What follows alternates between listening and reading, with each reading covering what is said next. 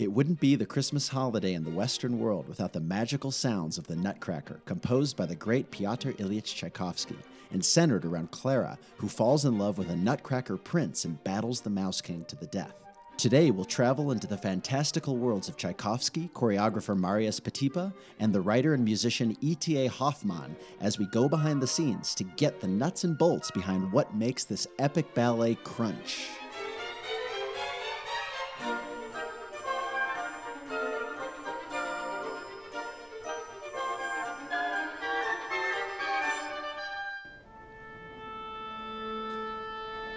Welcome to One Symphony, a podcast that explores classical music's relevance in our modern lives.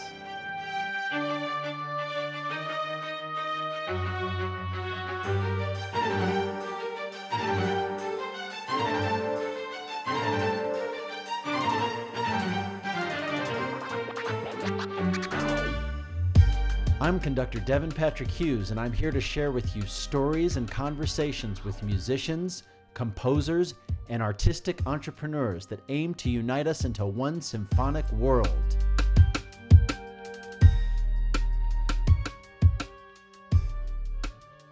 Anyone know what the ETA stands for in E.T.A. Hoffmann?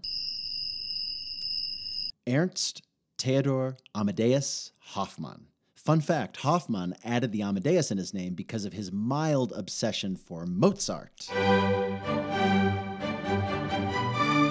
Hoffmann was a musician, writer, and judge. He even had been known to dabble in composition. Which piece by Mozart does his music remind you of?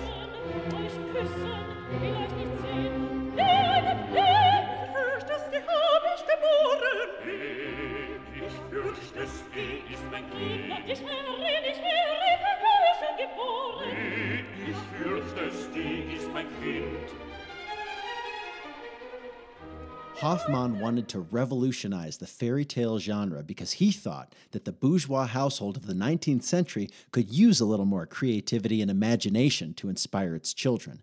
With this goal in mind, in 1816, he created Der Nussknacker und der Mausekönig, the Nutcracker and the Mouse King. When Tchaikovsky got a hold of the story, it was actually based on a revised version by Alexandre Dumas. The choreographer Marius Petipa took a micromanagerial approach to the collaboration. He was constantly badgering Tchaikovsky with notes like, "The stage is empty, Clara returns, after the chimes of a clock, a short tremolo, 5 measures of scratching mice and 4 measures that they're whistling, then 8 measures of accelerating music ending in a chord."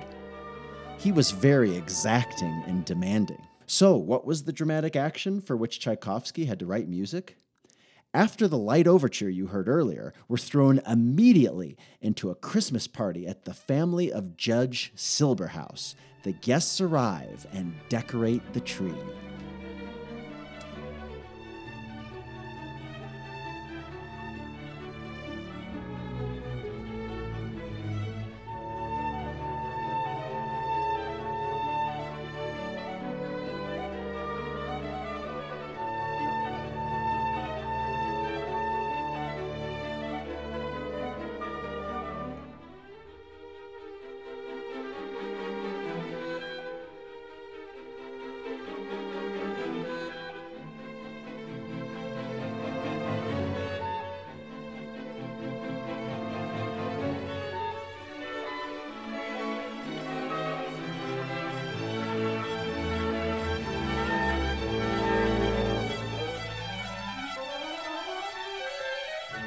As the clock strikes 9, it's time to call the children.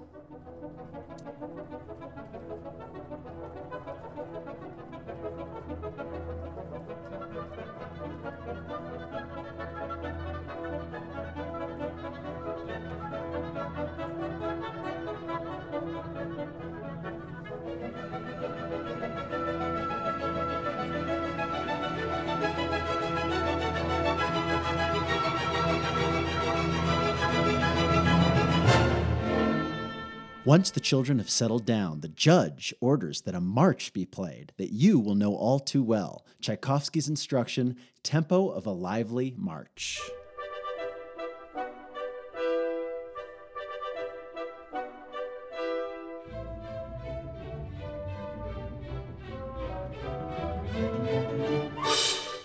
To illustrate the central importance of the children in the drama, Tchaikovsky gives them their own music, this time a gallop.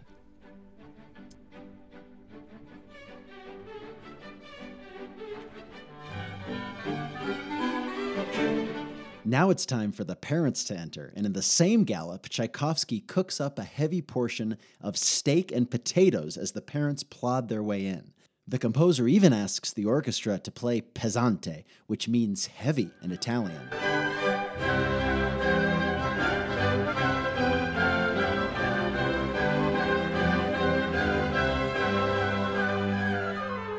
Now we come to the crux of the matter, the life and soul of the party, the arrival of Godfather Drosselmeyer.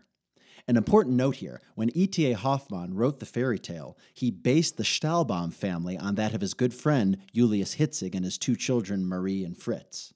And Hoffmann certainly saw himself as the crazy and imaginative godfather who showers the kids with gifts. So we can raise a glass for Hoffmann's own persona, Drosselmeyer, who Tchaikovsky introduces with some intoxicated and philandering music.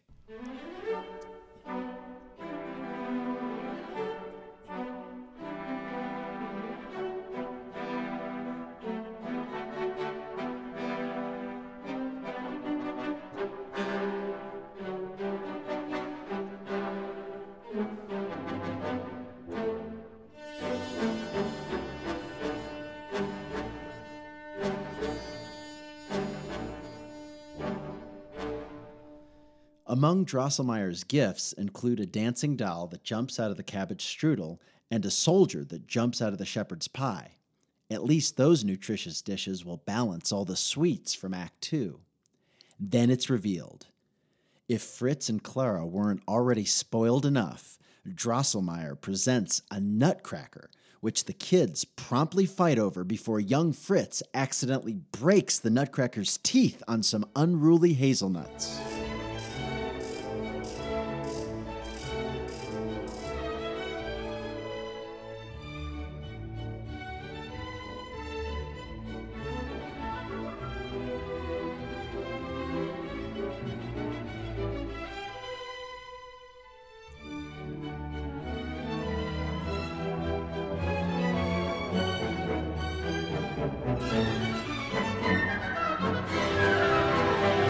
After Drosselmeyer does some quick dental work on the poor toy, and to save the evening, the judge promptly instructs for a Großvatertanz to be played.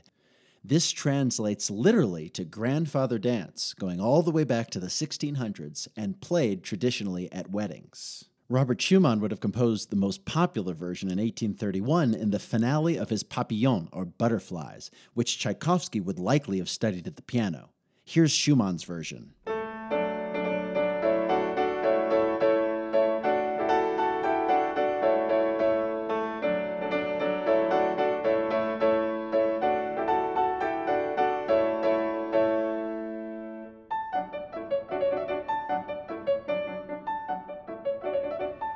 And here is Tchaikovsky's grand orchestral version. A funny note here, Tchaikovsky instructs ad libitum, which means performed with freedom to give maximum flexibility to the dancers.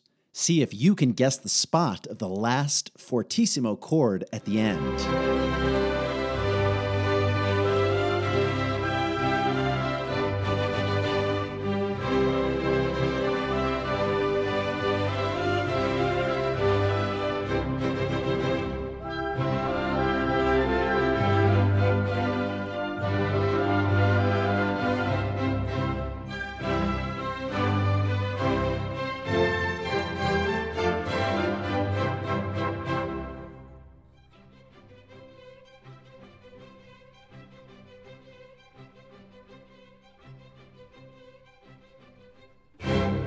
The guests graciously depart. All's well that ends well. Or not.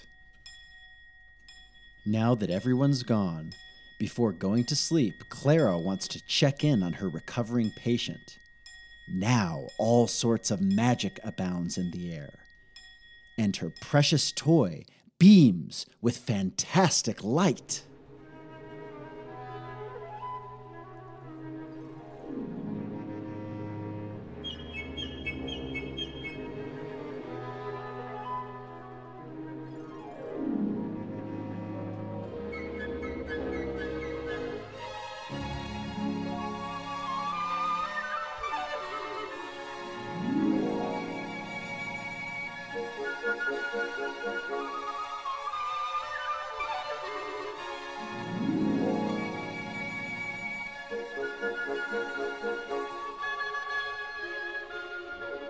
What's that?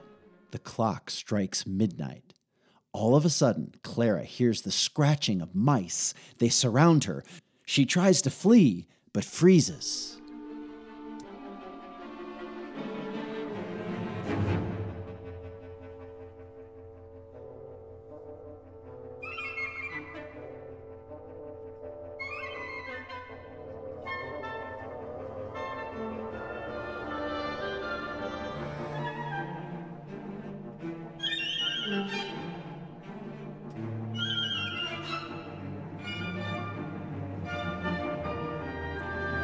Now, there's this thing in composition called the rule of threes. You can repeat or sequence a musical phrase or sentence no more than 3 times in a row. This is generally followed to a T among all the foremost composers, from Telemann to Taylor Swift. Tchaikovsky, being a Russian composer trained as an Austro-Hungarian Italian, has never been known to play by the rules. Listen to this excerpt from his 4th Symphony. Count how many times he sequences this phrase. Definitely more than 3.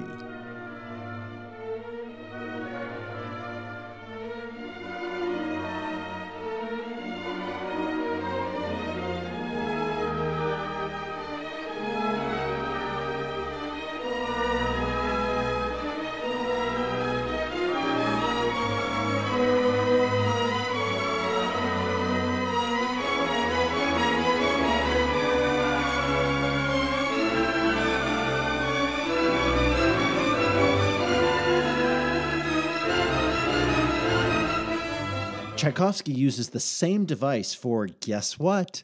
The Christmas tree, which takes on epic proportions and just keeps on growing.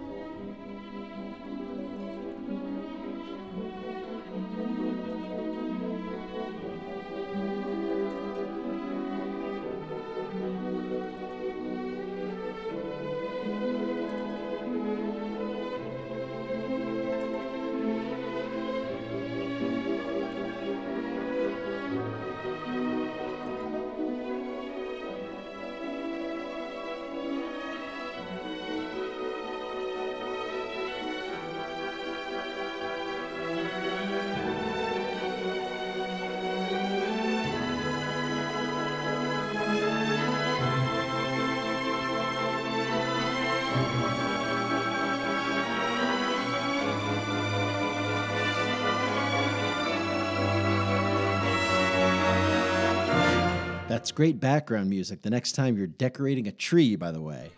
Now the battle begins. The sentry wakes the rabbit drummers with the gunshot.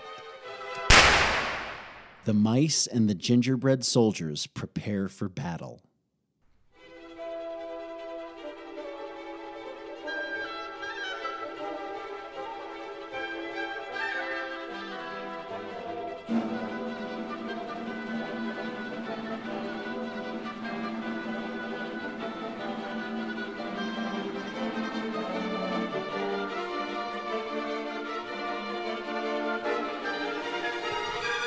It's not looking good. The mice triumph, devouring the gingerbread soldiers, and their general, the Mouse King, finally arrives.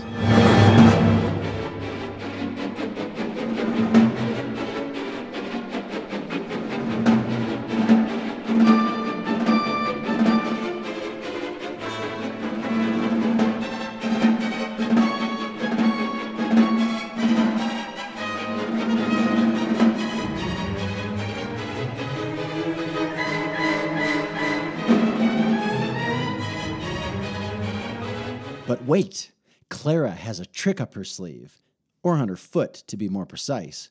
She throws her shoe at the Mouse King and knocks him out.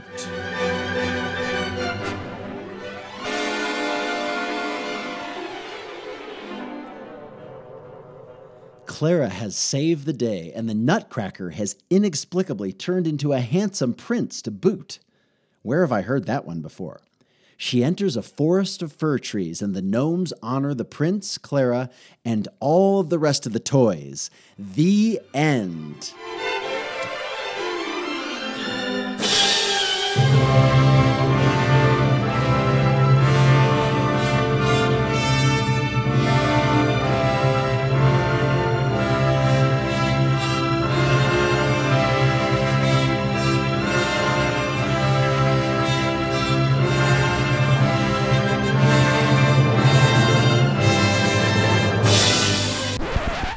Wait a minute.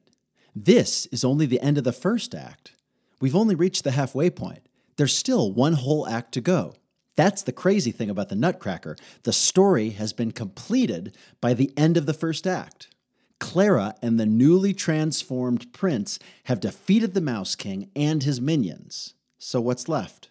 Well, luckily, Tchaikovsky wrote the second act because this is arguably where the greatest music sits. We start by entering the enchanted kingdom of sweets.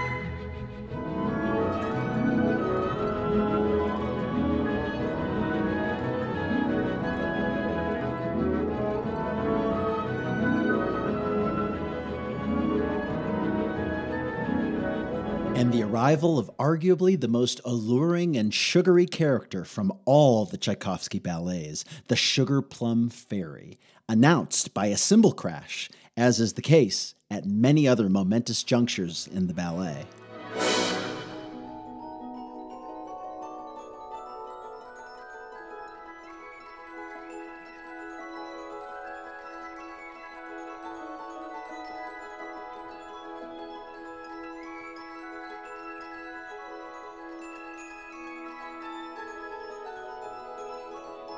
Not the music you're familiar with? This is actually her arrival, and she will save her celestified dance for the end of the act. Now, after a river of rose oil swells, Clara and the prince appear.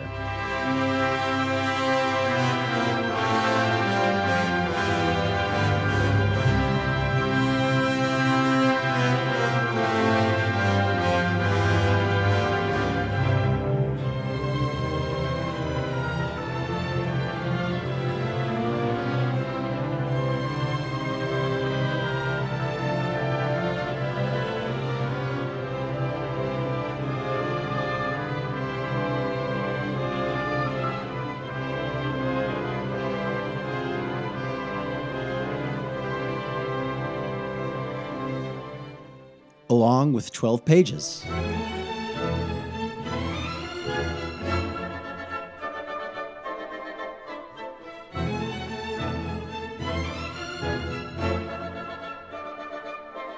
And the Nutcracker recounts their story to all the delectable citizens of the land of sweets.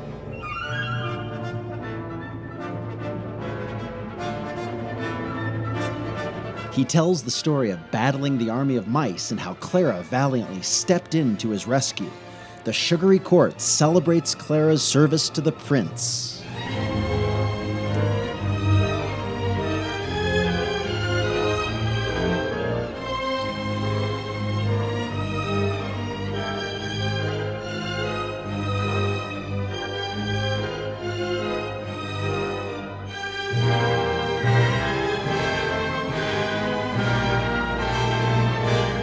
Now we come to my favorite part in the ballet because, as I'm sure is the same for you if you're still listening, a good percentage of my teeth happen to be sweet.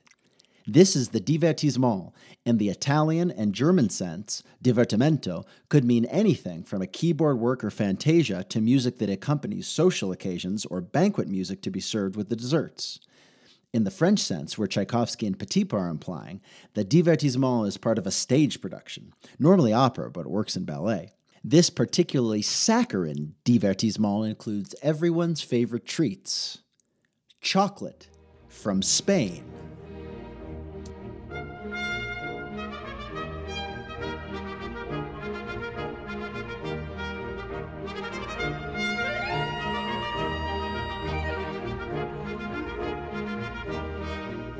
Coffee from Arabia. However, this particular roast is clearly decaf.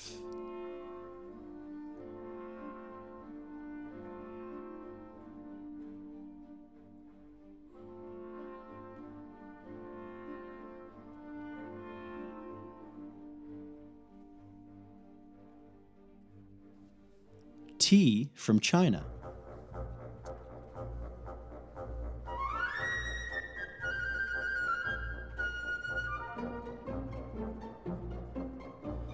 And a Ukrainian Cossack dance called a trepak, as a tribute to the courageous efforts of the gingerbread soldiers in battle.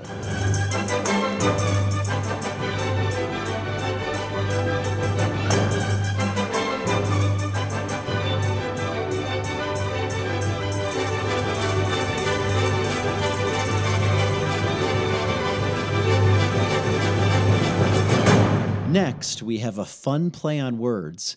Mirliton is both a pipe, hence the flutes, and a pipe-shaped pastry, hence the sweet.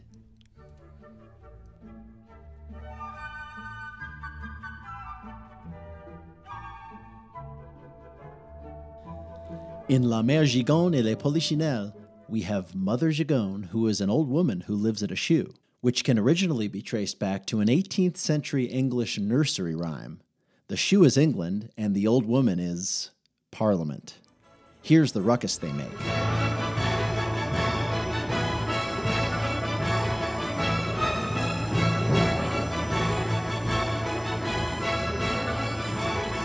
And don't forget the clowns. It's this section that makes me think Stravinsky had to have been influenced by Tchaikovsky's orchestration, particularly the doubling of the English horn with the bass clarinet, while creating his own clown masterpiece, Petrushka.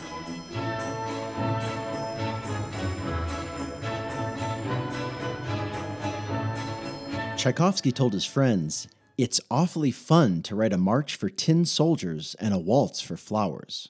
This is coming from someone who, let's just say fun isn't always reflected in his letters. This brings us to the Waltz of the Flowers, which is so magnificent, it's performed as a finale to the concert version from the Nutcracker when dancers aren't involved. Speaking of waltzes, had Johann Strauss Jr. not stolen the title, everyone knows Johann Strauss Jr., of course, it's my opinion that Tchaikovsky would be crowned Waltz King of the World. He's known for waltzing his way through life. Even in his symphonies, Tchaikovsky inserts waltzes. In Symphony No. 6, one of the few pieces written after the Nutcracker and only weeks before Tchaikovsky's death in 1893, he inserts a waltz where the second or the slow movement would normally be played. This isn't any waltz. This is in 5/4. That means instead of the traditional 1-2-3, 1-2-3 beat, you have to count to 5, which can be divided 1-2-1-2-3 or 1-2-3-1-2. Regardless of where you place the subdivisions, this music has certainly overdone it a bit on the champagne.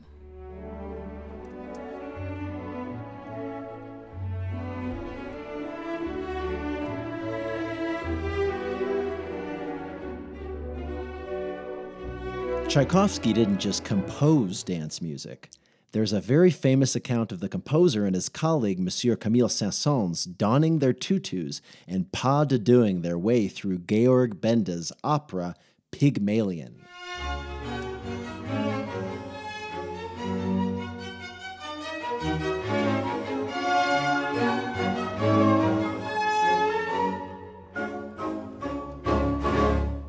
Or was it Jean-Philippe Rameau's version?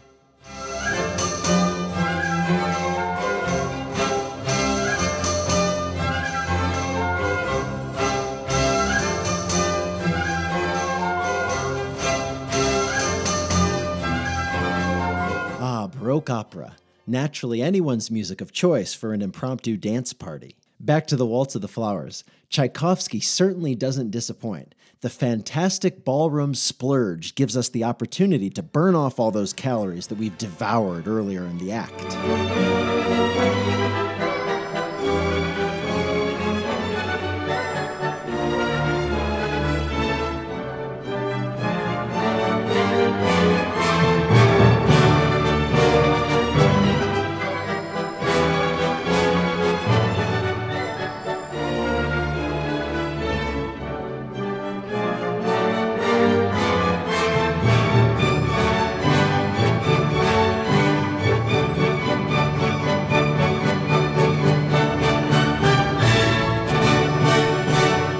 Speaking of pas de deux, a friend of Tchaikovsky's wagered that he couldn't write a piece of music based strictly on the notes of a scale. Well, Tchaikovsky happily obliged.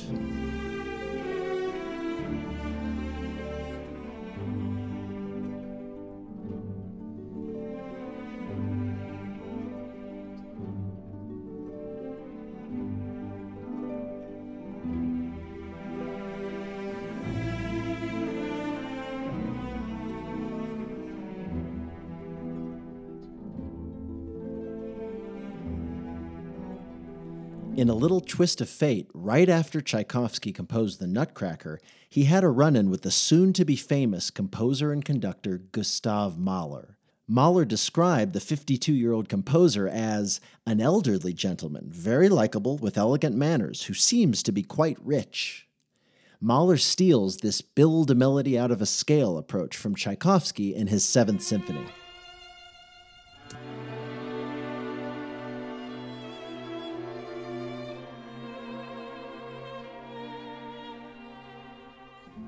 What ends up being the second variation of the pas de deux you just heard is the famous Danse de la Fée Dragée, the dance of the sugar plum fairy.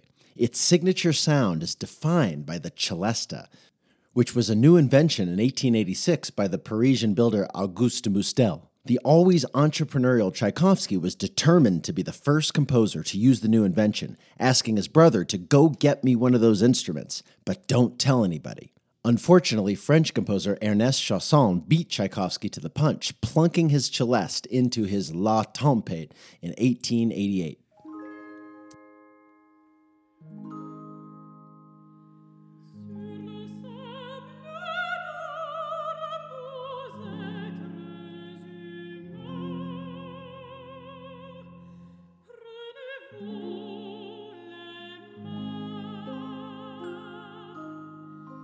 Tchaikovsky was nonetheless proud to beat his colleagues Rimsky-Korsakov and Glazunov to the punch, and would compose the quintessential music to forever memorialize the celeste to accompany the Sugar Plum Fairy's graceful dance.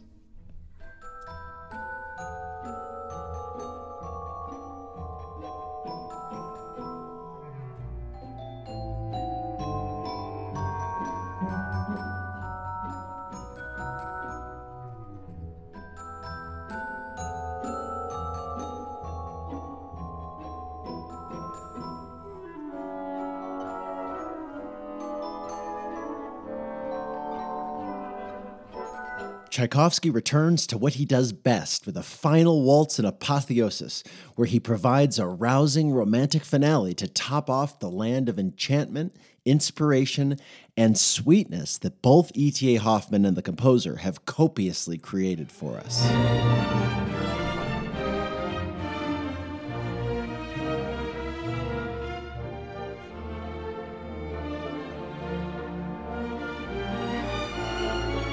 Along with keeping most ballet companies alive by selling out houses for over a century, Tchaikovsky's music and its ability to bring a story to life will forever ignite our imaginations and creativity during the holidays and beyond. The Nutcracker becomes one of the sounds, smells, and tastes of our holiday spirit and the solstice, along with the season of renewal, and the affirmation that life can be exactly what you create it to be.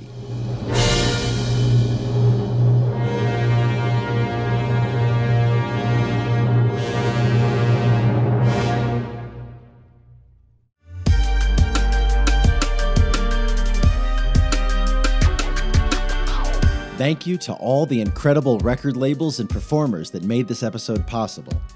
Ensembles you heard today include the orchestra of the Kirov Opera, the Apotheosis Orchestra, the Ensemble Musica Nigella, the Bavarian Radio Symphony Orchestra, the Simon Bolivar Youth Orchestra of Venezuela, the Oslo Philharmonic, and the Vienna Philharmonic. Conductors you heard today include Valery Gergiev, Cornel Bernoulli, Takanori Nomoto, Jan Kirstier, Gustavo Dudamel, and Maris Janssens. Soloists include Eleonore Pancrazzi, Rita Streich, Melita Musoli, Raymond Grumbach, and Philippe Biancoli. Record labels that made this episode possible include Philips, Apotheosis, Carta, La Dolce Volta, Classical Moments, Deutsche Grammophon, Chandos, and Decca. Thank you for joining us in One Symphony, and thank you to all of our listeners and sponsors in 2022. You can always find more at onesymphony.org. Please feel free to rate, review, or share the show. Until next time, thank you for being a part of the music, and happy holidays.